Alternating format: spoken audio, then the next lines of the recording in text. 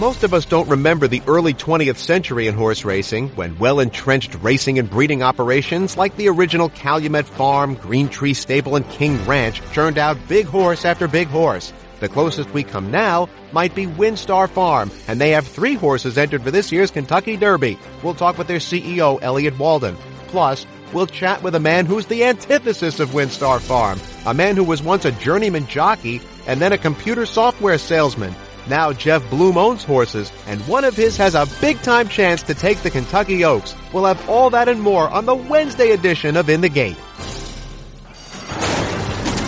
They're in the gate. They're in the gate. In the gate. They're in the gate. It's a head-bobbing finish.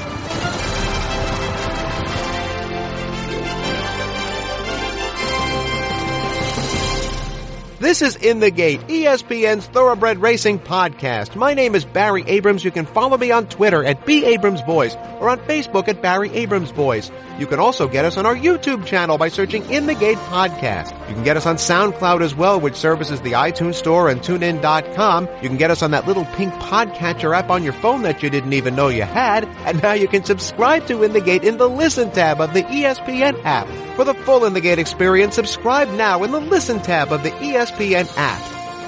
It was our own Mike Greenberg who, before the NCAA men's basketball tournament in 2000, said on what was then our new morning show, Mike and Mike, that if you enter more than one contest to pick the winners of all the games in the tournament, you shouldn't fill out different scenarios in different pools. It should be the same set of picks for each of them. He called it the sheet of integrity, and it became a thing on Mike and Mike for 15 years. I guess there's a reason that Greeny has little, if anything, to do with horse racing. It might be next to impossible to teach Greeny about exotic bets like partial wheels and trifecta boxes. So, when you go to wager on the Kentucky Derby, which some of you might be inclined to do, I'm not advocating that, I'm just saying, you might make bets that have multiple horses involved. 2 or 3 on top to win, 4 or 5 more to come in second or third. But what you're probably not going to do, although you probably wish you could, is to do that kind of bet by buying ownership interests in those horses you like. To quote the great tennis player Martina Navratilova when referring to a breakfast of ham and eggs, the chicken's involved, but the pig is committed. Well, WinStar Farm in Lexington, Kentucky is really committed this year. They've bought ownership stakes in no less than 3 horses in the run for the Roses. Florida Derby winner Audible, Louisiana Derby champ Noble Indy, and Justify, winner of the Santa Anita Derby. And don't forget about Quip, the winner of the Tampa Bay Derby and second in Arkansas, who's being pointed for the Preakness 2 weeks after Kentucky. No sheet of integrity needed here. Whatever bets you make on the Kentucky Derby won't be nearly as impactful as the bet WinStar's making. And to chat about it with us here on In the Gate is their CEO, Elliott Walden. Now, it would be easy to assume that with your ample resources, you would have just cherry-picked the best prospects once you knew who the players were.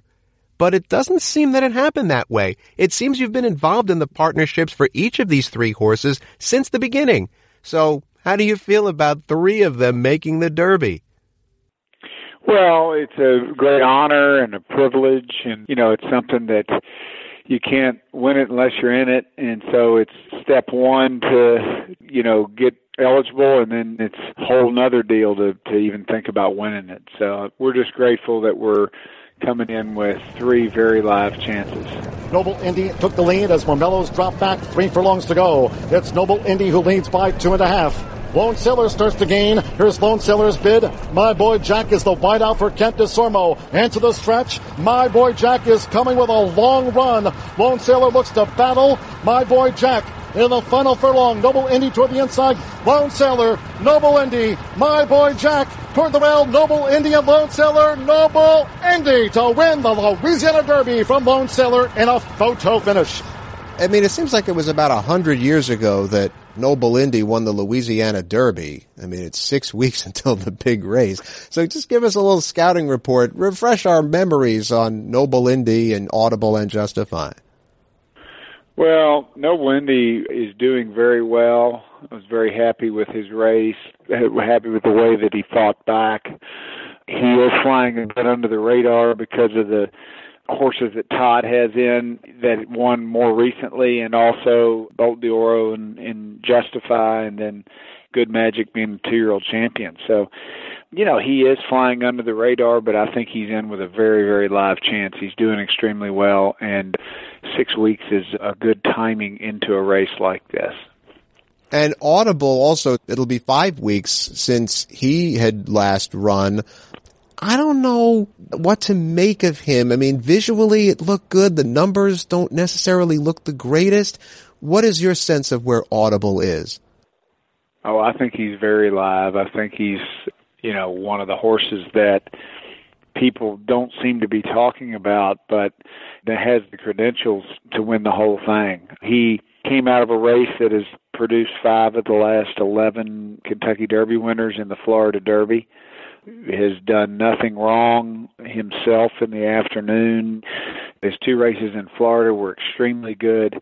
They both showed a versatility. The first one, he was close to the pace, and the second one, he actually fell back and came from off the pace. So I like his adaptability, his willingness to do whatever it takes to win, and we're looking for a big effort. Justify, in particular, turned a whole lot of heads with his win in the Santa Anita Derby. Prodigious talent matches established class. It's Justify by length and a quarter. Bolt d'Oro taking a run at him, but really having to be pushed on by Castellano. Smith looks confident on Justify reaching the top of the stretch. Justify leading past the 8th pole. He's a couple of lengths in front. Bolt d'Oro is closing on the inside. It's Justify by 3/4 of a length. Bolt d'Oro trying ever so hard, but Justify, another exhilarating exhibition by the supremely gifted athlete. He's on a dizzying ascent to greatness, winning the Santa Anita Derby clearly from Bolt d'Oro. Yet he, like Magnum Moon, will be trying to break the dreaded curse of Apollo. Apollo in 1882, last Derby winner not to have raced at the age of 2. What do you think has made it so difficult to pull that feat off? Well, I think that probably not as big a deal as people are making it out to for 2 reasons. One, I think if you look at if the race has 20 starters, I just wonder how many of them actually didn't start at 2. So I think if there's a high percentage of them that started at 2, and so therefore your sample size is much, much smaller. It doesn't matter what your credentials are, you're still a 1 in 20 chance to win the Kentucky Derby because of the field size, because the distance not being an unknown, and because horses are coming together from all regions. So if 2 out of 20 horses didn't run at 2 and 18 did, yeah, of course there's going to be a tremendous amount of horses win the Kentucky Derby that started at 2. That's one. 2, I think you look at this field especially, a lot of horses in this field are coming in with a very few amount of starts. It's not like it was in the old days where everybody started as a 2-year-old. Everybody had 10 runs before the Kentucky Derby. We're going into it with Justify with 3. We're going into it with Noble Indy with 4. We're going into it with Audible with 5. So, you take Magnum Moon 4. And Good Magic 5. So all the main contenders haven't started that many times. So I think, eventually it's going to happen. I'm not too concerned about the curse. It kind of reminds me of the old days we used to talk about dosage, and you never hear that word brought up anymore. Well, I was looking at some history and saw that Sunday Silence, when he won the Santa Anita Derby in 89 before winning Kentucky, that happened 2 weeks before the Run for the Roses. I can't even imagine that now, the way the sport has changed. But let's put it from another way. What might Justify have that others didn't, like Curlin and Bodemeister, and that's what I'm talking about, who all finished well but not in front after not starting at age 2? Well, I think, look, I don't think he's got anything on him at this point. Curlin came in very highly regarded. Justify is coming in very highly regarded. Bodemeister came in very highly regarded. So, he's going to have to take that next step. I mean, for me, the concerns about Justify are not whether or not he started at 2, but the fact that he's running 2 5-horse fields and a 7-horse field. the fact that he's only won at one racetrack. Those two things are the biggest question marks in my mind about Justify. Now, on the other side of that, he's extremely talented. So give me talent over experience every time, and I'll take it. Elliott Walden, the CEO of WinStar Farm, joining us here on In the Gate. WinStar and partners will send out 3 formidable starters in the Kentucky Derby. You own, in partnership, the 3 that we've mentioned, plus Quip, who's likely headed to the Preakness. Now, Quip and Noble Indy are horses you've bred, as is Bolt d'Oro, who's won 3 graded stakes in his career and sits 6th on the Derby point list. How do you determine which horses you keep to race and which you send to the auctions? Well, Bolt d'Oro was our best yearling that year. He ended up bringing $630,000 at the sale, and we operate this farm as a business and try to keep it sustainable from an income standpoint. So if they can bring that kind of money as a yearling, they're typically going to be sold. Quip, on the other hand, was a first foal out of a young mare that was medium-sized, felt like that he was going to be a $150,000 horse, but thought he was an athletic-type horse that could improve with time, and so we just decided to retain him. Noble Indy was a horse we did offer for sale. We wanted it $50,000 for him. We didn't feel like that was unreasonable at the time. We thought he was a nice horse, and we actually bought him back for $45,000. So he was offered for sale, and typically we'll sell 90% of our yearling crop. Now, how much of having 3 Derby starters is luck, and how much is an evolution of your breeding and racing strategy? Well, I don't know the answer to that. I mean, luck is a big part of this, but I like to believe that hard work and good decisions, and we have a great team here at WinStar, and myself and David Hanley help make those decisions on bloodstock. You know, I think hopefully if it was all luck, I wouldn't get up at 5 in the morning and work 12 hours a day. So I'd like to think some of it's the fortune of working hard and having a good team in place, and some of it obviously is luck. So I can't really know what the quotient of that is. Well, I mean, let's put it this way. Are you breeding to own more these days, less? It doesn't matter. Is there a shift in strategy? No, I mean, the strategy's been the same, and I think that's evident throughout the history of WinStar Farm. I mean, I think if you go back in history, I think we've run more horses in the Kentucky Derby since its inception, since WinStar Farm's inception, than anyone. So I think we've averaged over an 18-year period, actually a 12-year period, because it did take us 5 years to kind of get rolling until our first Kentucky Derby starter, which was Bluegrass Cat in 2006, who finished second. I think we've averaged over 2 starters per year since that time. The foal crop has dropped significantly from roughly 38,000 in 2005 to around 22,500 each of the last 2 years. That would seem to benefit a large operation like WinStar, whose resources far outstrip the little guy who in the long run just can't compete. What role do you think that dynamic plays in your winding up with 3 Derby starters, or 2 per year, as you mentioned? No, I think that's a part of it. I mean, I think that for sure, you know, one of the things that we are blessed with is a great owner.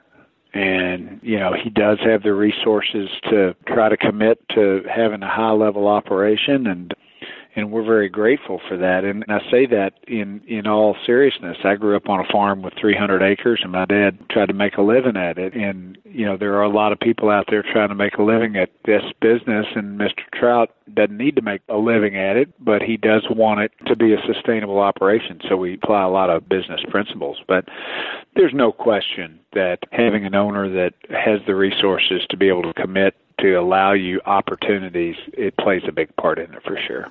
WinStar won this race, of course, in 2010 with Super Saver. What do you remember most from that whole experience?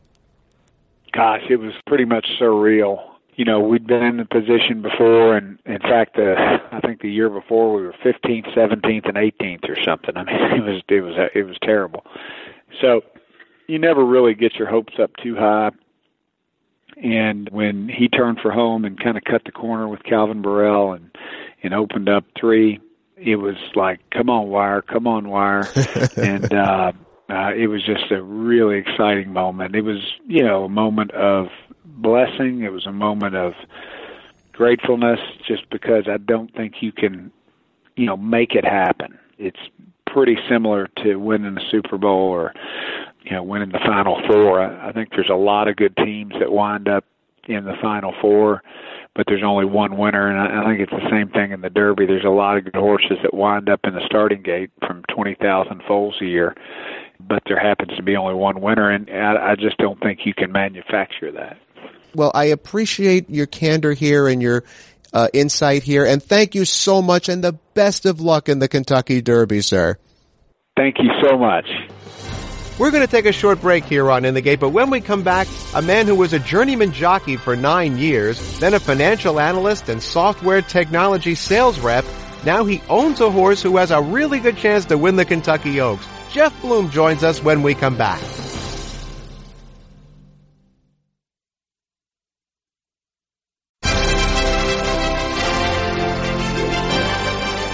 Welcome back to the In the Gate podcast. In 1993, Michael Jordan left a pretty good career with the Chicago Bulls.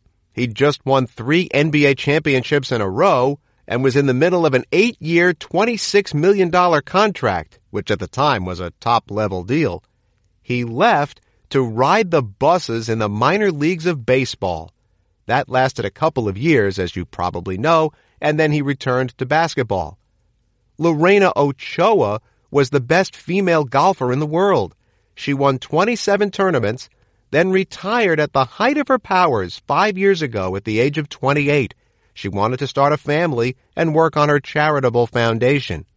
Bob Costas, the well-known broadcaster, has long talked about a dream he's had to spend one summer calling games for a minor league baseball team. It never actually happened, but Costas, like Jordan and Ochoa, wanted to do it, to leave the glitzy big events and big lifestyle to go to a smaller, perhaps more charming way of life. So that gives you some perspective on Jeff Bloom, the owner of Bloom Racing. He was a rider 30-odd years ago, mainly in the morning, but he did win 172 races in the afternoon, including something called the Manitoba Derby in 1985. When he finally gave that up after 9 years, he became a financial analyst and software technology sales rep. A smaller, more charming way of life. Certainly not a natural progression for a jockey, but like Michael Jordan, Jeff Bloom went back to what's in his DNA, and now he owns his own stable, one that had 2 runners in last year's Breeders' Cup, and now boasts one of the leading contenders to win the Kentucky Oaks. Smith now making his move on Midnight Bisou in the red colours from second last, taking off around the field, and she makes rapid headway to midfield, 5/16 to go. 13 squared, a 2-length leader from Spectator, and We All Have Dreams. Here comes Midnight Bisou, mounting a mighty bit on the outside as she moves up within 2 lengths of the lead. 3/16 to go, and the leader is 13 squared, but not for long. Midnight Bisou claims her in a stride. Spectator is running a grand race, but 16th to go, and Midnight Bisou with another assertive final furlong. The top filly of the meet deservedly wins the Grade 1 Santa Anita Oaks. Michael Jordan returned to basketball and won 3 more championships in a row. Bloom's Breeders' Cup starters didn't win, Snapper Sinclair in the Juvenile Turf and Sky Diamonds in the Filly and Mare Sprint, but Midnight Bisou could realistically bring Jeff Bloom his Jordan-like crescendo. And we are pleased that Jeff Bloom can spare a couple of minutes for us here on In the Gate. You caught the racing bug at Del Mar, where you went with your older brother. I can just see your mother saying, "A nice Jewish boy like you, Jeff, really?" It's as if you were there. Yeah, it's we had no connection to anything related to horse racing whatsoever. And yes, my oldest brother took me to Del Mar, and as we walked in the gates and we went straight, I'll never forget it. We walked through the gates and went straight to the saddling paddock. And as we were getting close to the paddock, I saw the jockeys standing in the ring next to the horses and then getting the leg up on those horses. And I literally said, that's what I'm going to do. I just fell in love with it in that instant. And from that point on, I did nothing but drive my parents crazy about becoming a jockey. And, of course, we didn't have a clue as to how you'd even go about that, much less my parents wanting me to do that. Well, what kind of a reaction did your parents have to that? Shock. At first, it was easy for them to dismiss my, desires because, I was just a kid and it, was something that they figured would wear off. But what I started doing was on my own, I would figure out ways to take a local bus to farms that were in the not too distant areas away from where we lived. And so I'd ride the bus for basically half the day and talk the people in at the farms I was at to just let me be around the horses. I would clean stalls, do whatever I could. And over time, my parents realized that this desire of mine wasn't going to go away. Well, eventually you became friendly with the GM at San Luis Rey Downs and learned real horsemanship. Oh, by the way, there was the fire there in December that claimed 46 horses, and just recently did San Luis Rey reopen for training. What does all of that mean to you? Yeah, it was pretty emotional because I did, in fact, end up moving to San Luis Rey. In fact, I lived in those dorms that are there on site at the track early in my career when I was just getting started. Eventually, what happened after the trainer/general manager realized that I was committed to doing this, and he had told my parents this, I didn't know it, that I would get to move in with he and his family, which happened after my initial time in the dorms. So, yeah, I all of my beginning training took place for years at San Luis Rey Downs. And so incredible memories from being there. And then to have this tragic fire hit, regardless of my connection to San Luis Rey, was devastating. And in addition to that, I had my own horses stabled there. And so that was just a horrific experience on all levels. And certainly people still are feeling the impact of it. Could have been a lot worse than it was, but at the same time, it was just a tragic, horrific event.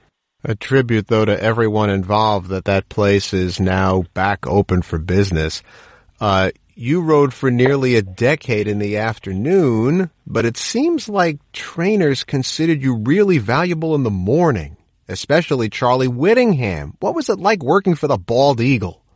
Well, that was special because, no question, Charlie, arguably the best, if not, or one of the best, if not the best, trainers in the history of our sport.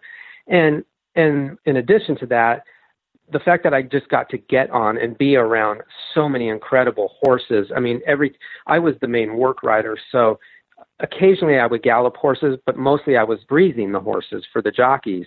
And in any given day, I'd get on 4 Grade 1 winners, and it was, a Kentucky Oaks winner and Goodbye Halo, or another Grade 1 winner and whatever race happened to be coming up, the San Juan Capistrano. I mean, it was just one good horse after another. And I also was the work rider for Eddie Gregson as well when I was back at college. And so it was fantastic because, of course, in my riding career in the afternoons, I never had the opportunity to ride those kinds of horses. And while I did get to ride races, getting on those kinds of horses in the morning was really special. And it was also nice, too, because the trainers did trust me. And the teachings I had early in my career afforded me that opportunity from the standpoint of I was just I had a good sense of time, and trainers knew they could tell me how fast they wanted the horses to go. And I was also pretty well versed in helping communicate how the horse felt or what maybe equipment it needed and that kind of stuff. And so, yeah, it was a lot of fun, and it helped add value to my role later, in terms of what I do now. Boy, that's rare for a teenager because my son, who's 14, has absolutely no sense of time, and it's extremely frustrating. It's funny because the guy that taught me how to ride, who you referred to earlier, Muzzy Francis, we would sit there and just watch horse after horse after horse, and he would clock them, and I would have to gauge the splits for those horses as they were going through their works. And so at the time, it was just so monotonous, but now I get why he made me do that. When you hung up your tack, what made you decide to go into the corporate world? Yeah, good question. So, at the end of my career, I had so many injuries, and I was battling my weight, so there was a lot of downtime. And towards the latter part of my riding, I realized that this isn't going to happen forever, especially with one of my more recent injuries. And I told myself I didn't want to have to just rely on the racetrack for whatever reason, even though I did have some good options in terms of going into training. I had clients that had offered me to do that. So I just felt going back to school, which was something that my parents had ingrained in my head, for so long, that it's so important to have an education. I felt like, let me just do that. And so it was always in the back of my mind. And once I started down that path, I figured, okay, well, this does make sense. And I'll just, initially I thought I'll get into investment banking. And then I didn't really want to have to move to New York. So it was just one of those things. Once I started it, I continued down that road. Now, I read that you actually tried to make a bit of a comeback so that your daughters could see you race. How did that go? It was going to be a one-race comeback. A friend of mine who had owned some horses had been bugging me for the longest time that I should ride my last race at Del Mar, since that's where I rode my first one. And I kept saying no. But I had been working horses in the morning occasionally, and so I finally decided to do it because I thought it would be neat for my daughters to just at least get to see me ride in a race. And I really got to the point where I was fit enough to ride a race. The stewards and the jockeys had all approved it because I was race fit. And I was about 1 or 2 workouts away from my horse being ready to run that I was going to ride in the race.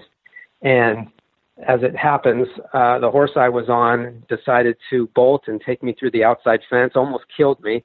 Fortunately, I survived, and the idea of me coming back for one race didn't happen. That is fortunate, at least that you were okay. Jeff Bloom, owner of Kentucky Oaks contender Midnight Bisou, joins us here on In the Gate. You often hear about trainers working as apprentices before going out on their own, but you did that as an owner, first heading the West Coast division of West Point Thoroughbreds for 7 years and then starting Bloom Racing. What did you learn from working for West Point that you didn't know before?